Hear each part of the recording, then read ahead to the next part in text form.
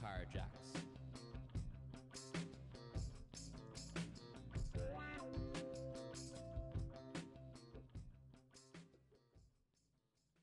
You're on. You're supposed to keep talking. I told you not to worry about it.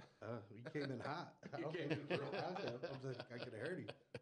But he said, there's Thor. He's one of our top sales guys. And then from there on, every time I saw Davey out, he would say, "Hey, Pete, what's up, what's up?" And then he got mad that I quit. I said, "Dude, I got an opportunity to be a manager.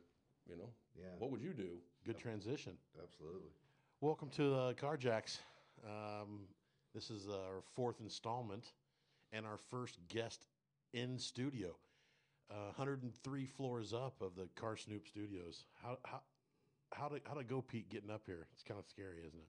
Very scary. I don't like heights. Heights and snakes, I don't do. Yes. So, do you turn around when you get on the elevator and not look out the window, the glass windows? Never. Yeah. Never. It's scary. It's scary. But hey, we're gonna have Pete is here, and Pete Lewkowicz is here in studio. And Pete, why don't you tell a little bit about just you in general, right? How long you've been in the car business, and where you started, and like what you're doing now. I've been in the car business almost 25 years, and I got my start. I'm a trained chef.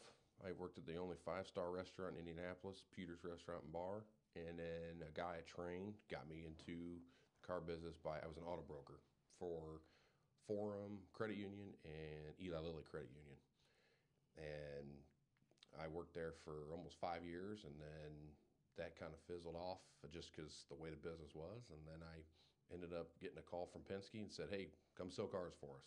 Well, it's funny, the food industry, there's a lot of transition from food to cars. Absolutely. I've noticed that over the years of meeting new people and whatnot, because that was me. I was with Ruby Tuesday's organization. And salad screens. Yeah. And they wanted me to stay and do the general manager thing, and that didn't work out. I didn't want to continue in the restaurant industry, and that's when I went into electrician, and then from there I became in the car business. I was only an electrician apprentice for a little bit, a couple years, and it wasn't for me.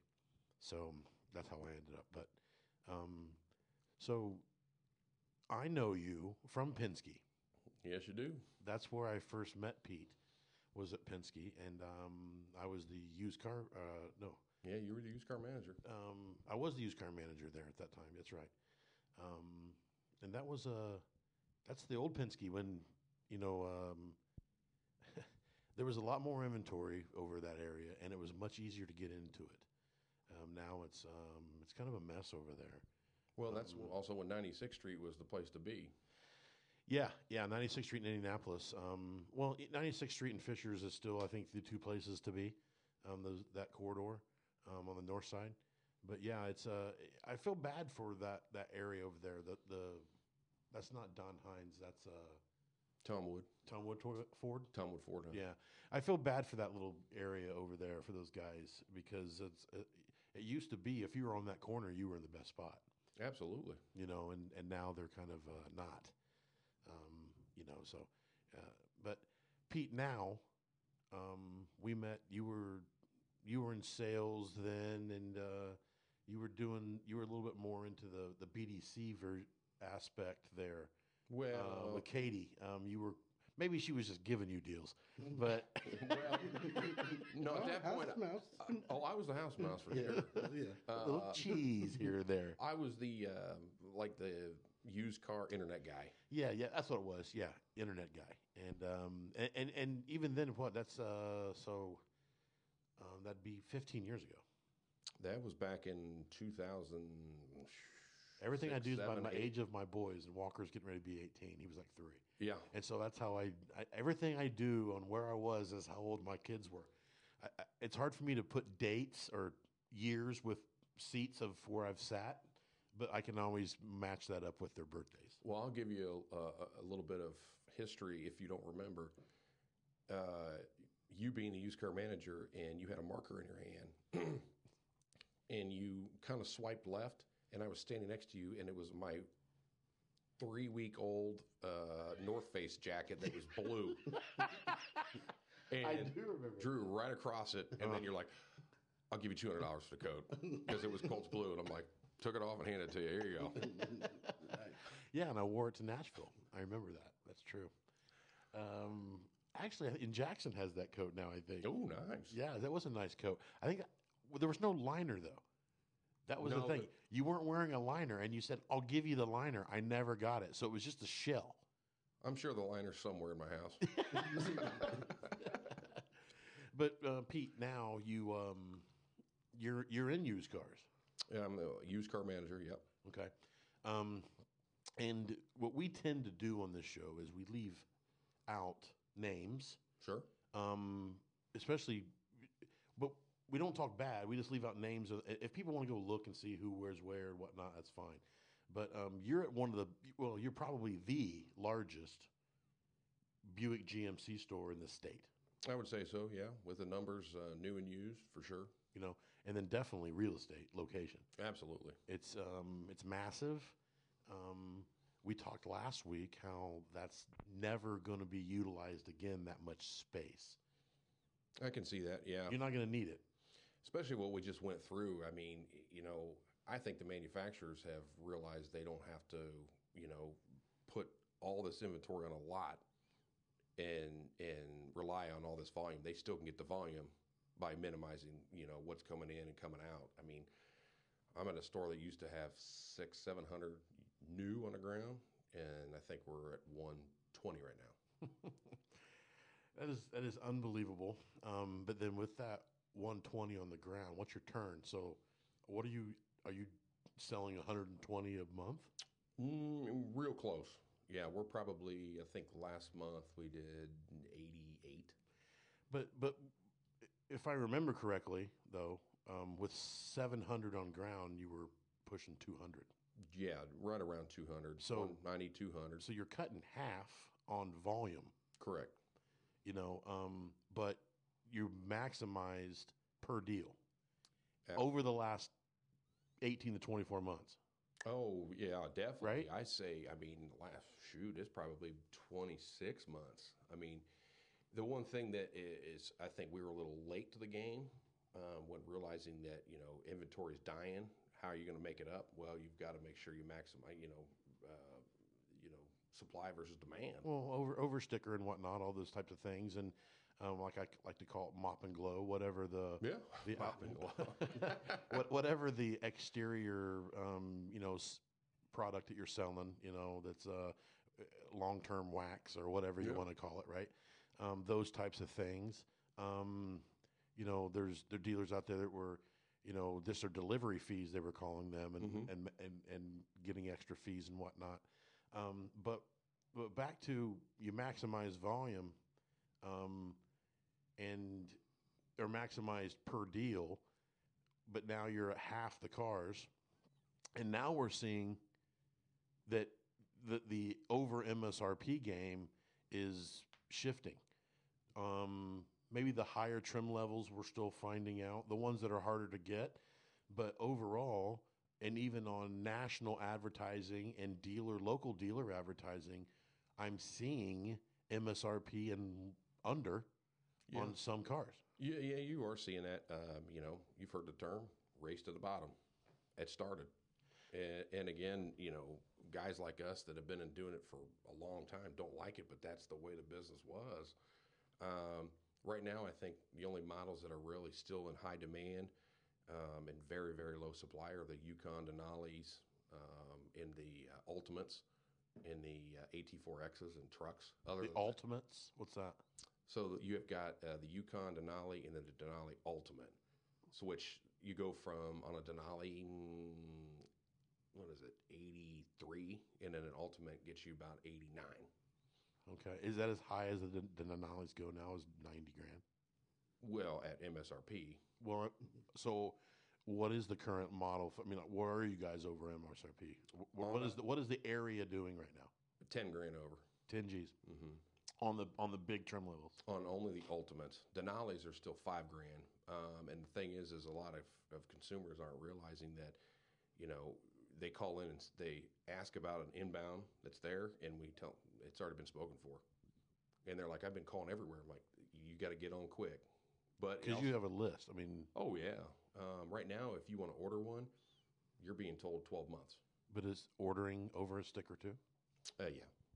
Okay. But you're price protected as well. So being that is, the manufacturer can change the MSRP anytime. But if you've agreed to this number and we submit it, that number is your number. It won't change. Even if the manufacturer increases MSRP, that's your number. Well, so back in the day when I was at that same store 20 years ago, and we were doing 300 cars a month from another location even. But the pricing increases back then, and most recently, you know, you were only getting 1 or 2 price increases on average a year in certain things. And now how many are you getting? Everything gets a price increase. It's probably, I would say 2%. Really? Right now. But also it's getting the availability of the options. So you don't have, you know, some cars coming in with park assist. What's hilarious is, okay, you don't get park assist, but the manufacturer gives you a $50 credit on the MSRP Maroni label with a coming in soon. And the consumers are like, when's it coming? We're like, I have no clue. That's part of the chip. Is that part of the ship? Yeah. Yeah. Are you guys giving people 2 key fobs? Oh, yeah. We haven't had a key fob problem. Okay. You know, What manufacturers had that problem? Toyota. yeah, Toyota's only giving 1 key fob. Yeah. And then they're going to and then Honda, I think, too. And then what they're going to do is going to be a recall, like Chris said, and then they'll send out a recall notice that your key's available. Well, that's what, yeah, with these to be built later, it's all about VIN specific. Here's a funny thing. You know, a lot of people are still trading in these late models. They're trading in 22s, and they haven't even gotten those parts yet. So it's where do you track it? Where's it going? That's a nightmare. And it only is supposed to be installed by the original dealer. Okay. So, okay, yeah. But yeah, what are they going to do, though? People move. Exactly. What are you going to do? Yeah. Yeah.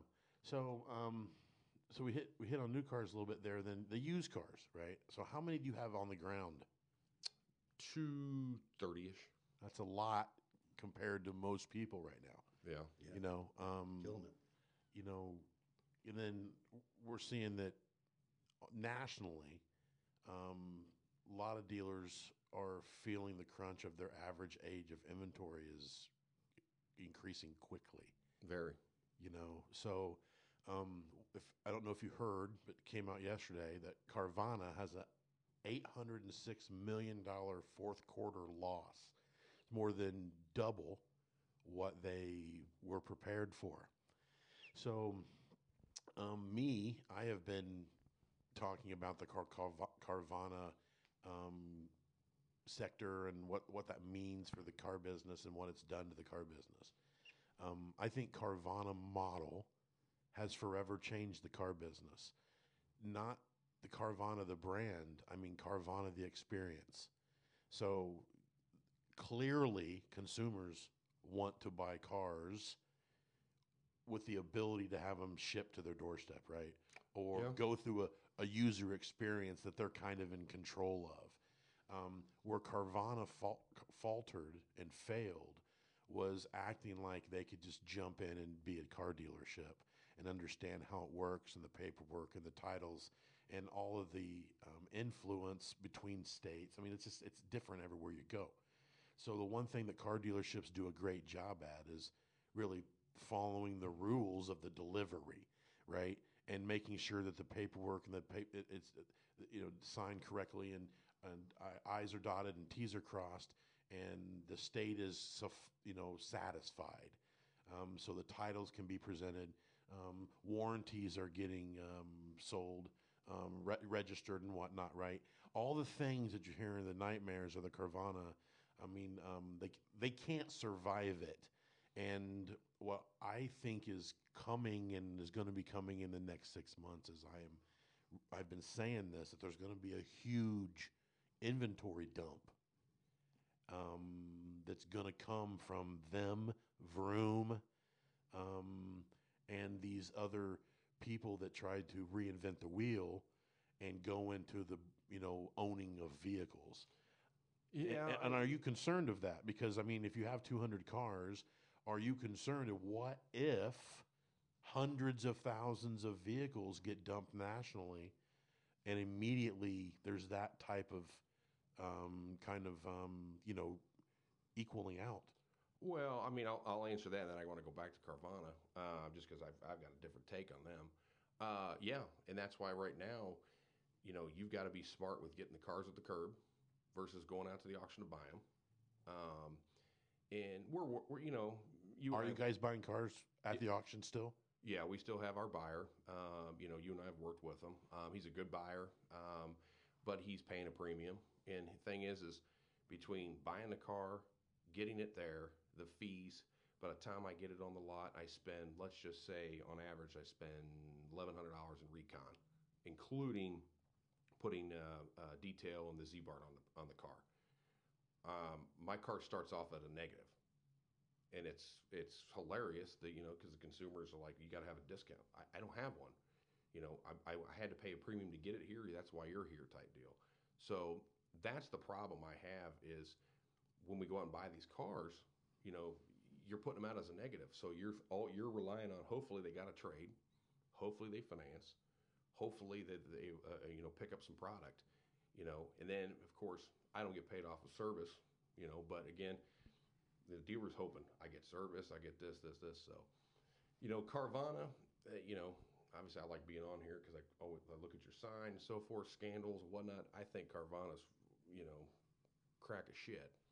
Honestly, I've never liked them. Here's the thing: when customers say, "Well, I'm going to go buy a car at Carvana," my response is, "Where are you going to service it? Who are you going to call when a car breaks? This. Who are you going to call to get help?"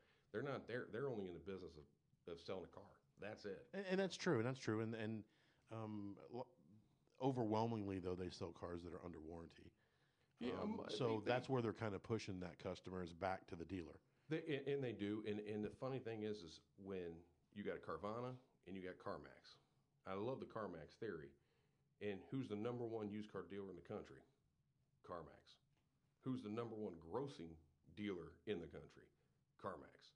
And you can't negotiate. You walk in, you go through their experience, and boom. And people are happy. I mean, that's why the place by us, what do they sell?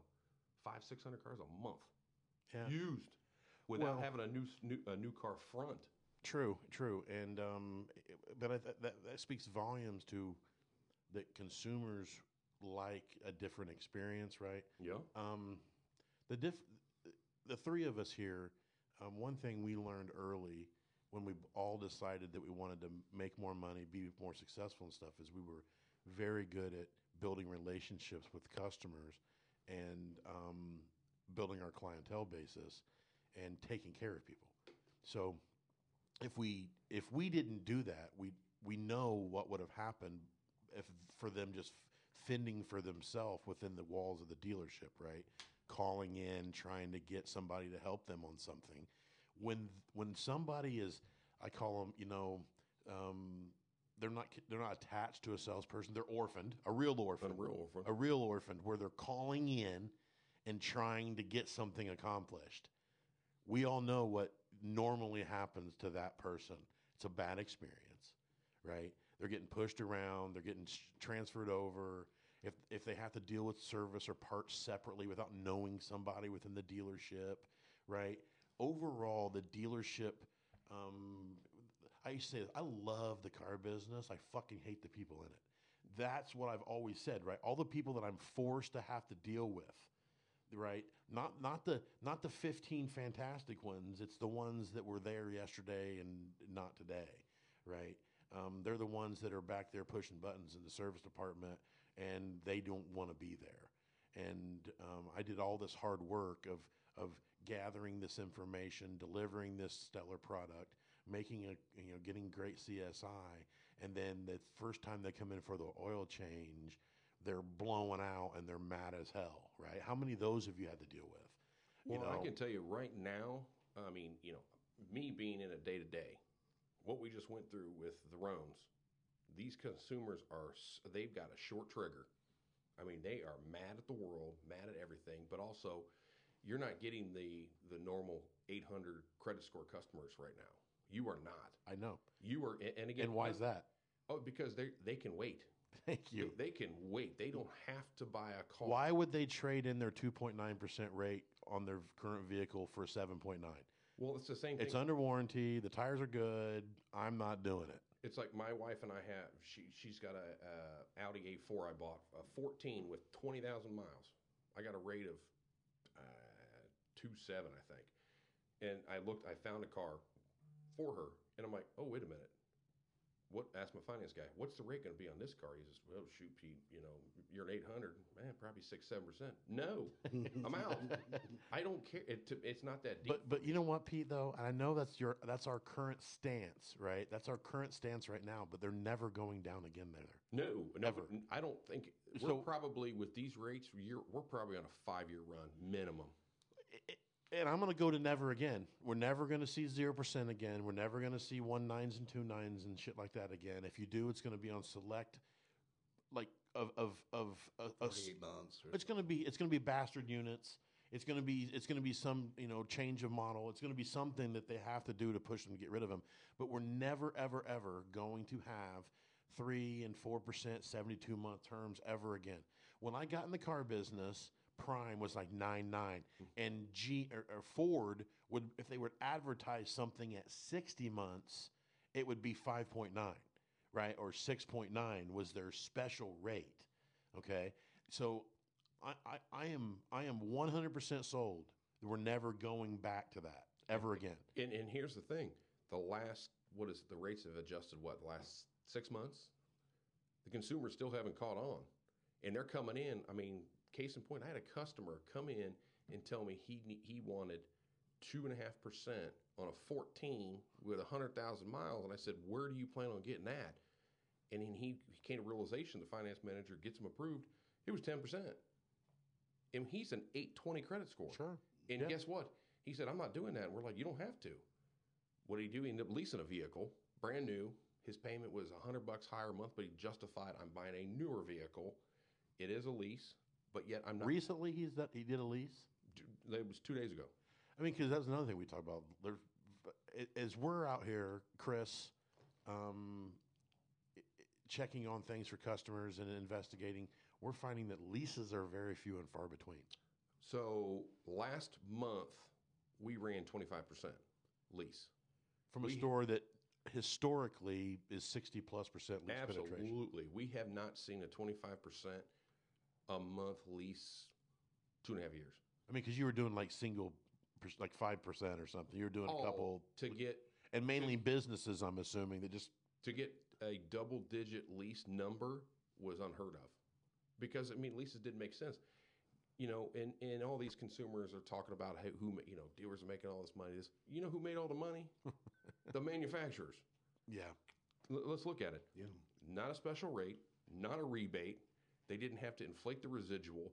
The manufacturers were printing money. I mean, printing it. Yeah, and the dealers were doing a pretty good job themselves. Well, that's what I'm saying. The dealers were at the top. At Yeah. the top dealers, right? By a byproduct, the managers. Here's the thing. Really, over the last 24 to 36 months, the average commission increase across the board, I don't know what the number is, but it's got to be 30, 40, 50%. I mean, lots of commas in the comma club. Well, but from people that wouldn't have before earned it. No, you had, I've got 26 guys now on the floor, and I think we just brought in 5 new ones, so of 21, let's just say. Of all these guys, there's guys that are, Chris would know, you would know, that have been at this store that you guys have worked at, in the past. Great guys, not very good salespeople, but yet they're starting to get $8, $9, $10, or $8,000, $9,000 commissions, thinking they're doing something right. I'm like, no, you're not. These customers can't tell you no because they know they can't get anywhere else. Now we're back to reality, and I'm like, guys, you got to put your selling shoes on now. I've wondered about that too, because I worked with you at the end of my tenure there, and you were you were consistent. You're a worker's guy, and do your shit, sell the car. How have you had to transition now with the workers, because you were looking at maybe 40 sales guys. Now you're down to 26 now, and how are you getting them? The guys that were making that money, are you having to train them every? You have to train them back over again, or yes. I mean, the word track I use is it's adult daycare every day. yeah, And again, Cole and I have been selling cars for 20 plus years. You've been in it for a dozen years. It's back to where it was, but yet these sales guys they're not like we used to be. Those sales guys don't exist anymore. Well, hell, how about the ones that came into the sales over the last 36 months, right? Right. They just think this is what it's like. They trust me. I've got a new sales guy. He's a great kid, 23 years old, and his first paycheck was $4,000. And then he looked at me and says, "Man, I really like this." I said, "Don't get comfortable. This is not how it is. You have to understand. You have gotten lucky getting the right cars, that have that kind of profit built into them, because most of these cars do not. So, training is every day. Yeah. Every day. And there's times, I'm a little gruff to get along with. You've worked with me. He's worked with me, but.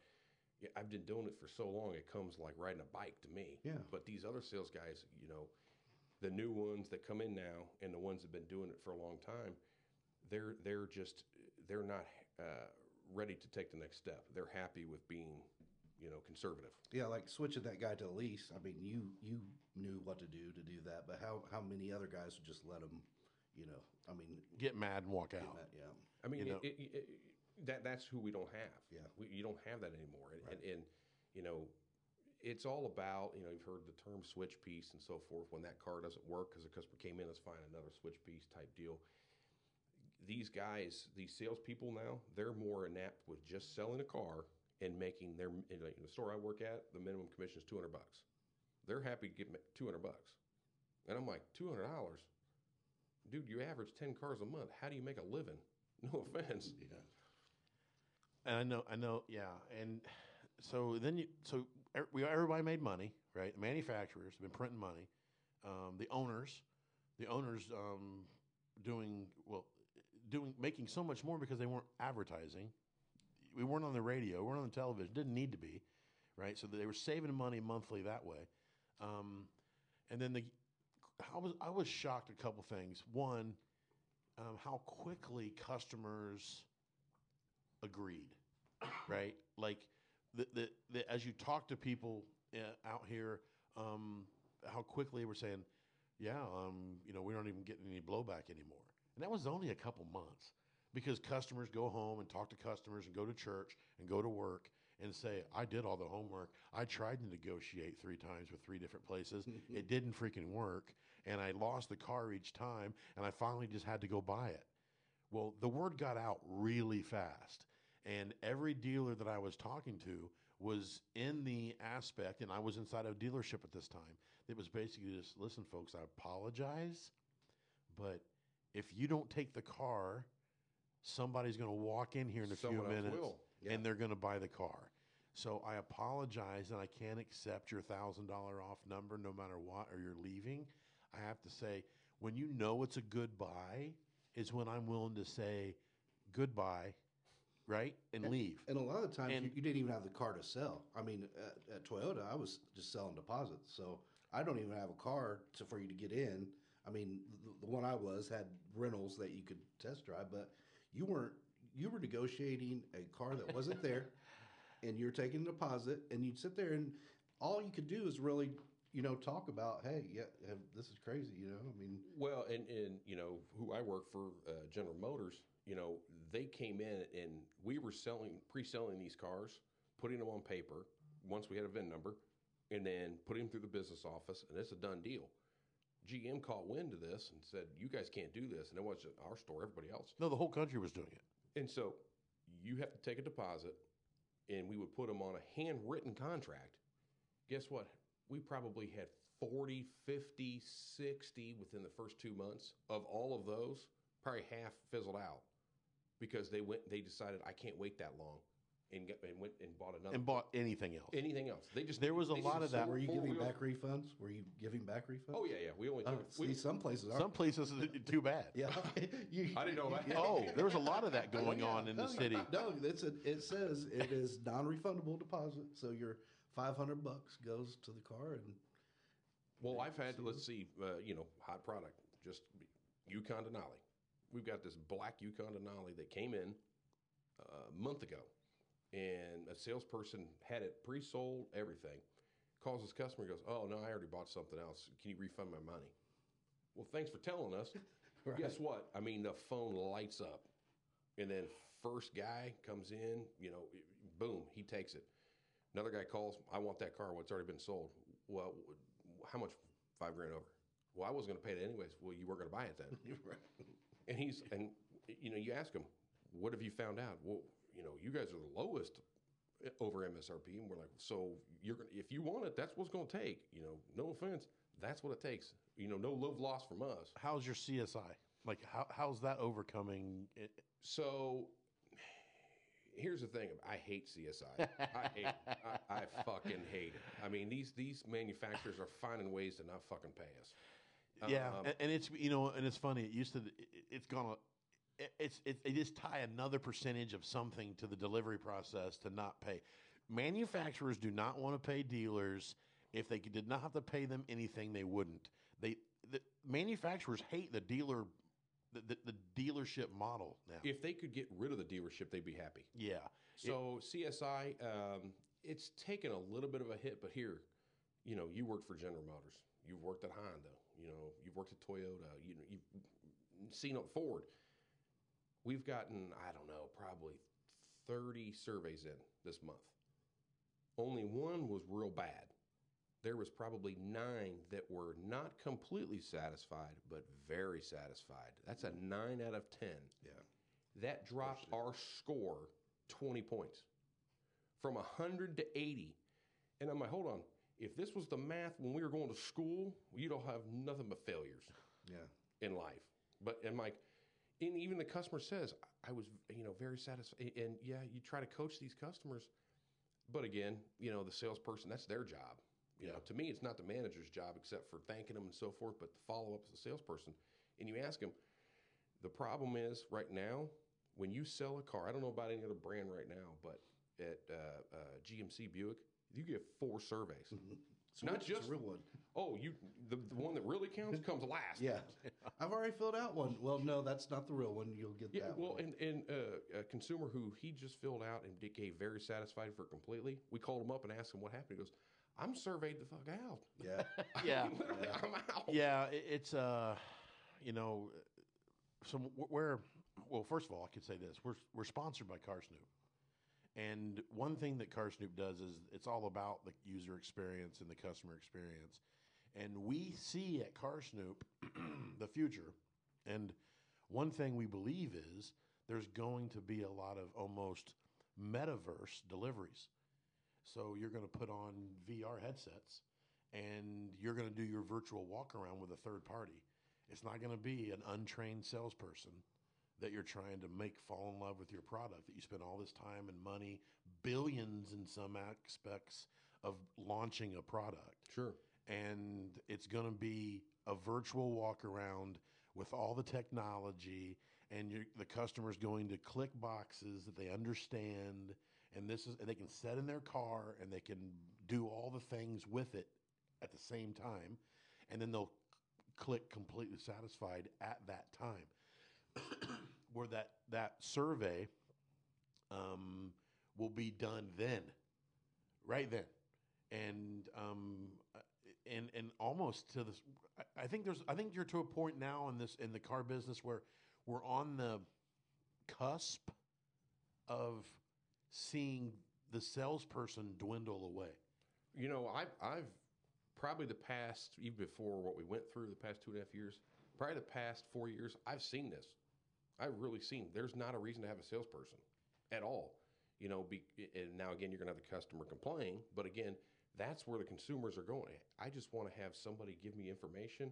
I'll buy it. I'll move on, type deal. Because the VR stuff, my kids have those things. It's going to be the norm. It's going to be the norm. It's going to happen. It's the way. Even when you're shopping for your car, it's going to be virtually. You're going to do a walk around on everything about it's going to change. We just came from NADA, and the customer experience, funneling people to the purchase, off-site deliveries, signing your paperwork virtually. All of those things is the next aspect of the car business, and the Tesla model works. Absolutely. Clearly works. They say what you want to say about the guy. I think he's a great guy. Well, I like him too. I like him a lot. Well, first of all, he's an alien, right? We already know this, right? the dude, he's not human. We already know this. Quit trying to hide it from us. The dude's an alien. But whatever. He's a $1 billion alien. Yeah, that's fine. Yeah. That's fine. But it works. And the manufacturers 10 years ago were laughing about this guy. Absolutely. About how he was going to sell cars. I remember the whole thing with General Motors. It was like they put it out there. He's going to be out of business in 10 years, right? I mean, did you just see what he did? No, go ahead. He just overtook BMW as the number one import car sold last year. Wow. Number one. Yeah, and so the model of here's the price. Take a pic.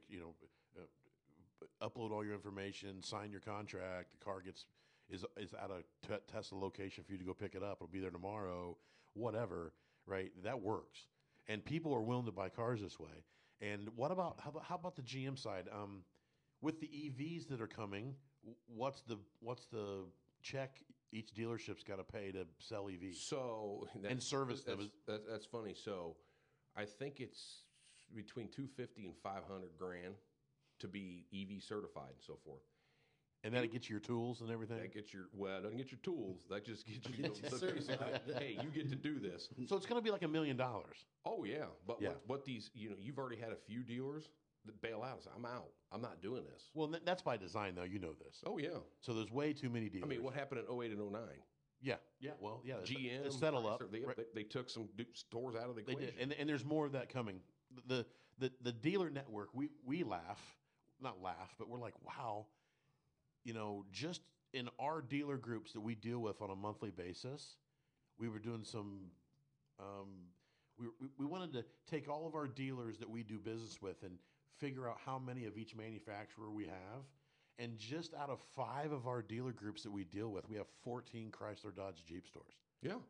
Way too many. Way too many, and all of that we're talking about is within 1 hour drive from each other. That's just the ones. There's multiple that we don't deal with in there too that have single standpoint Chrysler, Dodge, Jeep stores. So I think you're gonna see a lot of those go away. That's gonna be some of that. And I wrote this down, and I have this it'll be my memoirs that I sign one day. But I firmly believe that in the next phase of service for dealerships will be centralized service locations. So you're not going to have every one of these stores are not going to have a service department. I can see that. Okay, so you're going to have north side, south side, east side, west side service, and you're going to have service. You're going to have service revenue share between dealers that are left. And so you're going to have drop off and pick up of stuff for your cars. You're going to drive through and drop it off and get in a shuttle. You're not going to go up here, right? Within how far from where we are right here? How many GM service departments are there, guys? I don't know. Them big guys are going to share service money. I don't. It's not going to be. They're not going to be able to stop it. Yeah. They're not going to be able to stop it. It's going to be a manufacturer. It's going to be the next phase of it because they know that they can sell cars by click and point and deliver. So they're gonna gobble up the ones with these fees, yeah, right? Because all you got to do is bring out another EV that needs something else, and it's going to cost them $1 million to do this one now. True. So they're going to keep getting rid of these dealers. So I 100% agree with getting rid of some of these because you don't need as many dealers. No. I mean, there's plenty of demand that these dealers can support, especially when you got a store that I work at with 26 sales guys. There's plenty of opportunity. I can't be sold on EV. I'm not. I like driving a Tesla. It's fun. But on the other hand, I don't think I'll ever own one. But again, I drove the new Hummer. That's a great car. Not for 120 grand, it ain't. But Well, I mean, let's and let's dabble into the EVs a little bit. And then there's right now, you can't even sell the Hummer. So my store where I'm at has only had 2 Hummers. We sold the first one, and our Hummers are sold at 20% over MSRP. And the second one, it hit, and then a national stop sale got put on it because of some cover for the batteries to prevent moisture. It still hasn't been fixed. This dude is good. It's sitting there at this dealership. Sitting at the dealership. Can't deliver it. Can't deliver it. And the guy's patient. He's cool with it. He's like, I get it. It's not your fault. I'm like, man, I wish you could just tell every other customer. Where's it sitting? Right where the charging station is. It's outside. It's outside. Yeah, but we can't do anything with it. I mean, the only thing is we've moved it. You know, when it snowed once or twice a year, and I run the plow truck, I'm like, you got to move that Hummer so I can get around it. But it's, you know, these EVs, I get what they're doing, but again, on the other side, I like to hear a car. I own a couple sports cars. Well, let's talk about the BS that we're going to be EV only in 10 years and all this bullshit. Guys, I just went on a road trip out west. Zero chance within 100 years you're going to be able to drive an EV from here to Montana. No way. Right. There's no way you could do it because you can't. There's not enough charging stations. The infrastructure for a national push to have all EVs. We're 100 years from that. Common sense here. Okay.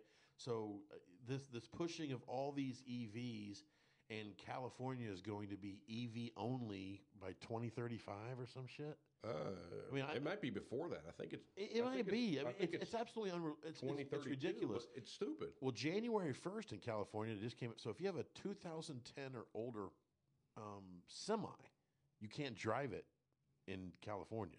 So they had hundreds of thousands of semis that now can't be utilized that are fine, and all these people that are delivering into California can't come into California because their semis are 2010 or older, and now they're having a problem with they can't get their stuff. Well, no shit.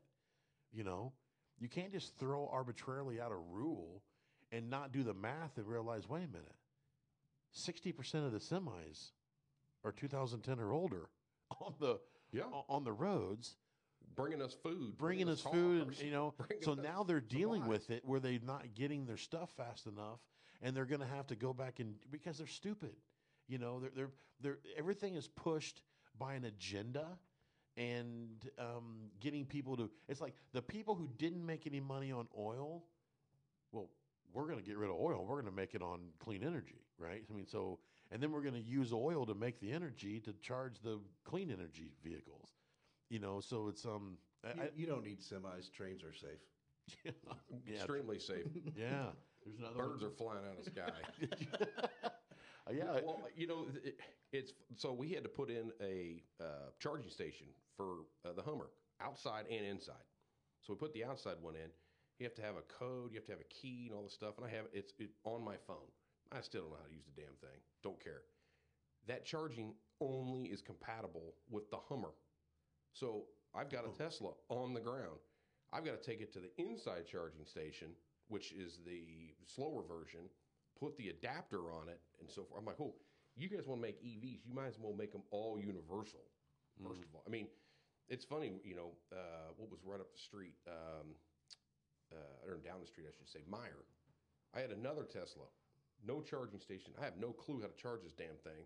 I sent my lot guy down to Meyer, go plug it in and have lunch. Have lunch, and then come back in an hour. Well, from a, I have some inside information from gas station point of view. So my stepdad is in the convenience store business and has been with the same company since he was 13 years old. So it's his first job, and he just worked his way up and vice president and all that stuff. And big, huge company that sold out to Speedway. So it was Gas America, and they sold out to Speedway. And then now they have those Leo's markets. Leo's are great. Yeah. Great food. Great food. It's a fantastic model. It's like an upscale gas station. But he, you know, of course, he's a smart man, right? So he's like, all right, EVs. I got to check into EVs. What are we going to do EVs? and he had to figure out, okay, if I'm going to do the same volume of that we do now with gas, if it was all EVs, what's our store look like? And you know what a normal gas station looks like? Its footprint, how much space it is. Let's say it's 2 acres, maybe 3. Yeah. Okay? I mean, maybe. I'd say it's pretty good. Maybe 30. It needs 30 acres to do the same amount of volume by switching over to charging stations. You can't. Well, no, I mean, I'm talking turnover, right? So how many are you going to have in there? exactly. So I mean, You're going to have 30 charging stations? well, I mean, who knows? My point is, like, you go in with the, let's say it takes me to put, 30 gallons of gasoline in my car, 5.5 minutes or whatever that number is, right? 6 minutes. To do that same turnover of the same amount of cars, it needs 30 acres to be able to have enough charging stations so people can wait it out. Yeah, it's more like rest stops, not gas stations, right? That's what it's going to look like. Yeah. Because until somebody comes up with a way to charge a EV car in 20 minutes or less. The only way this works is EV share. You don't own your car, okay? So you schedule your drop off and then you pick up another one. So you drive to one place and you go just like the scooters downtown. There you go. Yeah. I mean, And seriously. you see them over on the It's corner. EV share. The car that you're over there. Look. yeah. So that you have one waiting there, and you show up there, and you're on your way from here to Florida, and you get to Atlanta, and you pull into your EV share location, and you jump into another one, and yours stays there and starts charging for the next person to show up. And what do you think? That'd be a membership? Sure, subscription. Because, you might as well get rid of. Now you don't have a car payment. No. You don't have insurance. No, I mean, everything is user experience driven these days. Have you used Toro? Yeah, I've actually. My buddy just got back from Austin visiting his kids, and he asked me 2 years ago when he went to visit him, "Hey, can I get one of your hookups from Enterprise?" I said, "Yeah, no problem." Call my guy. He hooks them up. It's 40% off on a rental car. He's like, "Man, these rental cars are stupid priced." Even with the 40%, I said, Yeah. "Man, try this Turo." He goes, "What is it?" I was like, "It's people like me. If I want to put my 911 or my Camaro out there and somebody can rent it." He's rented now a BMW convertible, a Jeep Wrangler. Let's see, the Jeep Wrangler, I think, for 5 days only cost him $300. Well, and here's the thing: we just did Toro when we went to Dallas, and I've never used Toro before. And when we got into Dallas, it was the NADA convention, so there was lots of people there, a lot of lines at the rental car. Huge lines. We walked by all these lines. We went outside and got in an Uber. The Uber took us off the airport grounds to a hotel that had a car parked there with a keypad on it to get the key, and our car was there waiting for us. We drove it away. We brought it back. We put the key back on the thing. We clicked the app that the car was now dropped off, and that was it. And we had it for 3 days, and my bill was like $360 or something. But I paid for the extra insurance that was like $125. Like if anything happened. Well, you were driving, so Well, I probably I wanted $1 million of coverage, right? We needed every bit of it. Jesus. He's like, there's 5 lanes. I mean, can we not go 127 miles an hour? I'm like, dude, it's not Germany, it's Texas. Put the Camry to the. I loved that I was driving a local license plate, right? It looked like I belonged, so I could honk and flip off. Acting like he knew he was where he was going, and it was just wow. Then he's looking at his GPS half the time. I'm like, this is not. I said, Chris, just close your eyes. I did too. We'll get there. Yeah. Don't worry. Drive fast, take chances. Yeah, but Toro was killer. Yeah. I'll never rent a car like before ever again. There's not a reason to. No, and because it's like the Airbnb for cars. It's fantastic. Exactly what it is. Mm-hmm. There is a whole share market now. Mm-hmm. So where you buy subscription to cars and you share them. That's out west they're doing that. I can't remember the name of it, but I can't either. I did some homework on it, and it's a great idea. I think Audi actually signs up now in like the city centers for share. So from like Audi's manufacturer, you can do a share a subscription Through the manufacturer, not the dealership? through the manufacturer. Okay. So, well, wait a minute. It could be through the dealership. Well, that the dealership. I know a few people.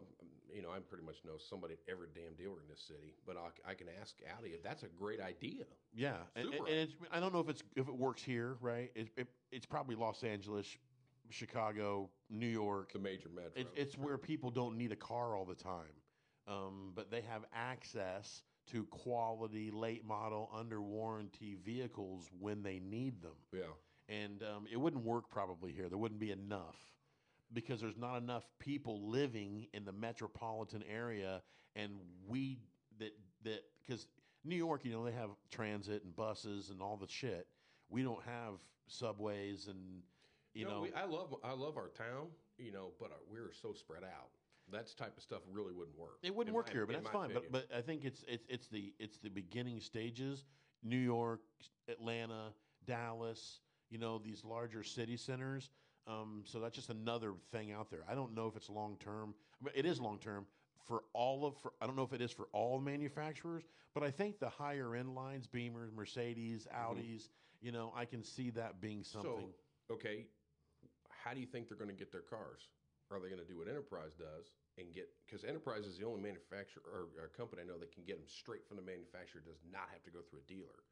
So now, with you doing that, you're eliminating dealers. It's not just Enterprise. I mean, Hertz, all of them. Well, they're all, Hertz. The government, they all have their own. But you can get. I mean, it kills me that they can go straight to the manufacturer and get their cars quicker than us. But again, not during COVID. Oh no, you're right. Not during COVID, they didn't. They were one of the first ones that got cut out. Yeah, because the manufacturers realized that selling you this Malibu at triple net times 4 didn't make any sense. When I can now sell this Malibu, for MSRP plus. So they cut them all out, and then the byproduct of that was me sitting and watching the auctions, and me texting Pete and like, dude, these 2-year-old cars with 30,000 miles are going for $3,000 over MSRP. And you couldn't even stay up with it. It was like a robot was clicking by for Carvana, Hertz, Enterprise, CarMax. It was nuts. Pete's right, though, because, imagine you have a customer that's got a GMC truck ordered sitting in Fort Wayne, and that you can't get it, but you can't go up there and get it as a dealership. We had that with Cadillac. Yeah, you couldn't go up there and get it. So here's the funny thing about that. So we just went and picked up a Sierra Denali Ultimate yesterday. Up in Fort Wayne? Up in Fort Wayne. You can go on the website and request to pick up these cars only from Fort Wayne, Roanoke, and I can't remember the other location. That's it. Okay. So we go in and request, let's just say 5. We'll use the number. 5 cars got requested. 4 got denied. You know why? Because now the truck drivers who get paid to bring that vehicle say, oh, never mind, I'll take that. Teamsters. I'll take that. So now, guess what shows up on our lot? That vehicle. Because we went in and requested it. They're like, no, we want the money. Now they're... Well, that's good then, right? It's a byproduct. You're getting your cars faster. You're getting your cars... But if you go up there, it's ridiculous. I mean, our guys went up there. You should call once you're about 30 minutes out, and they'll bring the vehicle up to the gate. Well, our guys didn't do that. So they're just sitting there twiddling their thumbs. I'm like, you're retired. You ain't got nothing better to do anyways. They picked the truck up, come on back. He's like, yeah, if we would have called. He's like, Pete, these cars are just buried. And people were saying, there's no cars. Bullshit. There's plenty of cars out there. Yeah, I drove by there a couple months ago, and there was a lot of cars stacked up. And then same thing when I was heading to Tennessee. I went a different way to West Tennessee, and I go by some holding yards for Ford, and that's another thing. A lot of F-150s are stacking up. Every dealership I go by has a lot of F-150s. Well, that's always been the truck of the year. Yeah, but there wasn't any, and now I'm starting to see ships stacking up.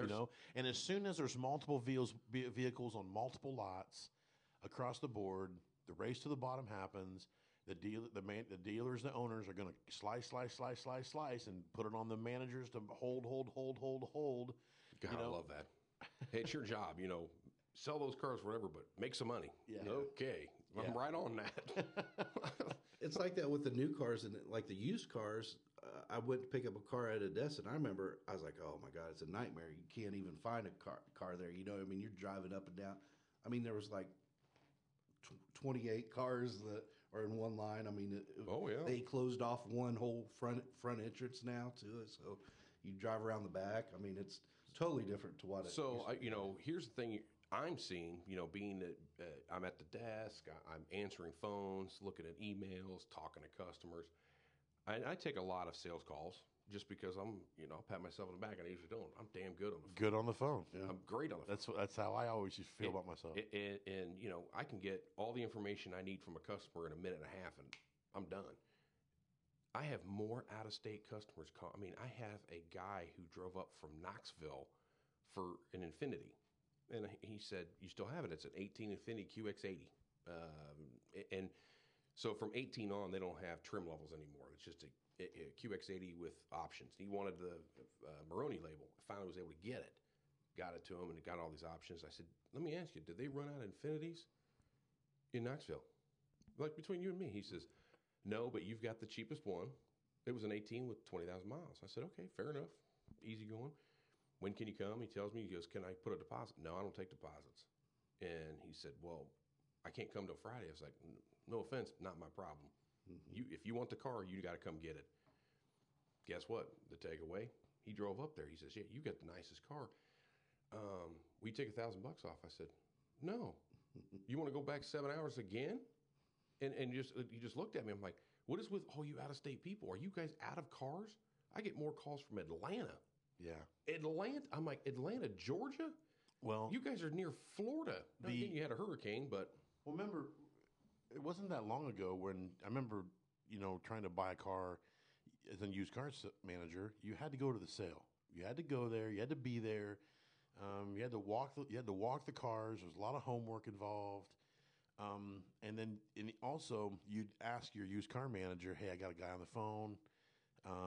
He's interested in this. He wants to know what his car is worth, right?